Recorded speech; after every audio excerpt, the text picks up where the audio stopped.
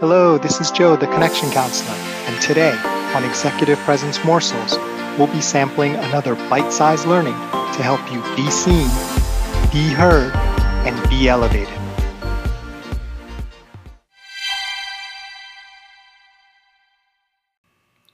Welcome to part 3 of the Executive Presence Process series, where we take you through an actual process that you can use to take the concepts we've been learning in executive presence and apply them to actual situations. So part 3 is called the point.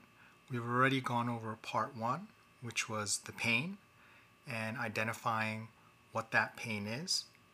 Very specifically, we've gone over part 2, which is what's next. So what is the very next thing you could do to start to lessen that pain?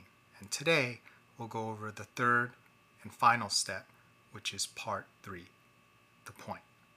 So it's really important to remember what is the point of the leadership and the mission and the goal to begin with. It's super important to remember that. And I'll share with you a short story about why that is. So the other day, there was an errand or a little task that I had asked my son to do, and he had kind of had a reason to ask me to do it back. I don't even remember, like, really at the end of the day, who was really supposed to be doing it or where we left it off. But long story short, when I went to check on the thing, it wasn't done. So I got bent out of shape. I said something to him. He had said something back to me on his position, and I was bent out of shape. Now, whether you get the reaction or the answer back when you're in a situation like this, whether it's at work or with a coworker or a family member or just a friend, it's really important to remember the point. Like, what is the point of the thing to begin with, and what is the point of the relationship, right? And for me, with my family, the point is to have a strong, healthy, trusting relationship with my family members, right? Not one that's driven by ego and who's right or wrong or positional authority, but to really have a strong respect and caring for each other. So, though as a egotistical kind of, sometimes weak, dad, I was, still bent out of shape and just, dying to be right about it. Ultimately, what I did was like, you know what, I'm just gonna drop it and let it go. And like an hour or two later, we were doing something else and we were having such a good time. And I knew that if I had said something and made it a bigger stink than I needed to, because the thing that didn't get done wasn't like some huge thing. It was like a tiny minor thing that, no one really would have noticed in a big way.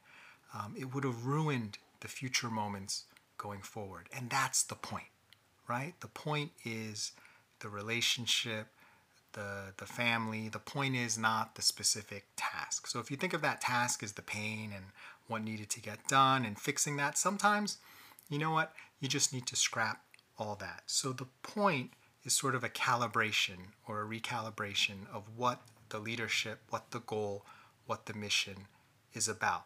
Because sometimes as leaders, we can get really stuck on the execution of individual silos or steps and lose track of the ultimate goal for the family, for the team, for the organization, if you're an entrepreneur, for your business. What is the point, right? Is the point to adhere to your return policy or privacy policy, or is the point to please your customers and have them over the moon so they're talking to everyone and referring your business to everyone else? And what is the point of that?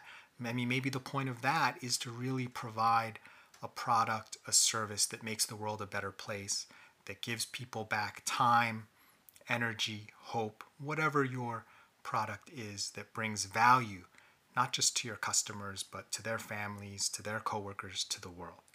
So the third point is to execute based on the point. So what is the feeling, what is the presence that you want to generate to help move the point along?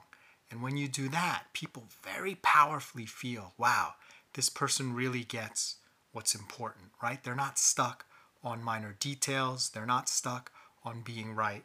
They understand what the ultimate goal is. And I want to follow someone like that because they're not going to get stuck on stupid. They're not going to get stuck on details. They're going to say, okay, sometimes to be right, we got to be wrong. Sometimes to be wrong, we got to be right. But at the end of the day, we want to do the right thing and get to that point. So as you go throughout the day, think about that, right? What are situations where you are well within your rights to say something, or you think you are, or you at least have a debatable reason to bring something up, but really it does not serve the point, right? If you can get over the ego, is it better just to let it go or agree to disagree? It's not easy. I'm not saying it's easy. I struggle with this all the time, and especially if it's someone who's subordinate to you, whether it's from an official standpoint or whether it's just from a relational pecking order on the team standpoint, that can be very difficult to do. But real leaders, true leaders, understand that. You're not going to notice, right? Often you won't notice because they just kind of quietly let it go. You won't notice, but you do notice people who can't do that because they're constantly bringing up something that's not as important to prove that they're number one or they're right or that you're wrong, and to kind of push you down. And how do you respond? Do you want to follow that person? Do you trust that person? Do you have confidence in their ability to lead well in a given situation? So that's it for our executive presence process. I've shared with you the 3 parts. Part 1, identify the pain. Part 2, figure out what's next. And part 3, always remember what is the point of it all, and have your presence, your feelings, everything that you say, do, or wear line up with that. My name is Joe Kwan, the Connection Counselor, and thanks for listening to Executive Presence Morsels. Remember, it's not what you say, do, or wear. It's how you make people feel that generates executive presence.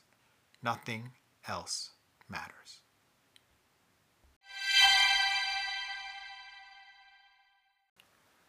If you'd like, please stay tuned for a preview of tomorrow's episode, brought to you by our sponsor.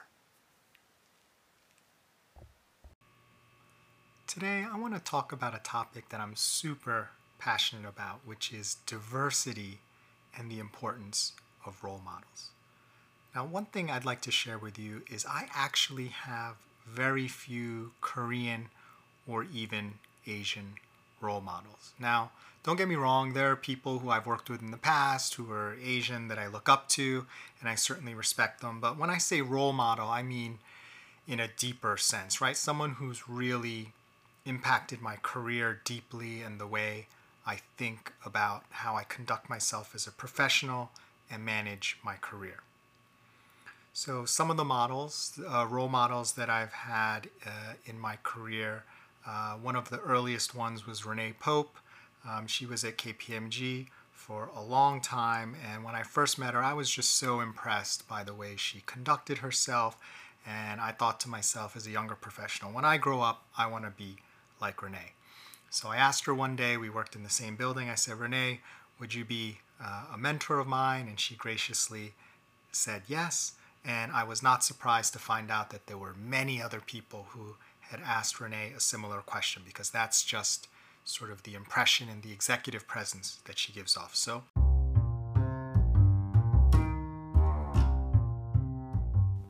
thanks for listening. Can't wait to share the rest of the episode with you. Join us next time for another tasty executive presence morsel.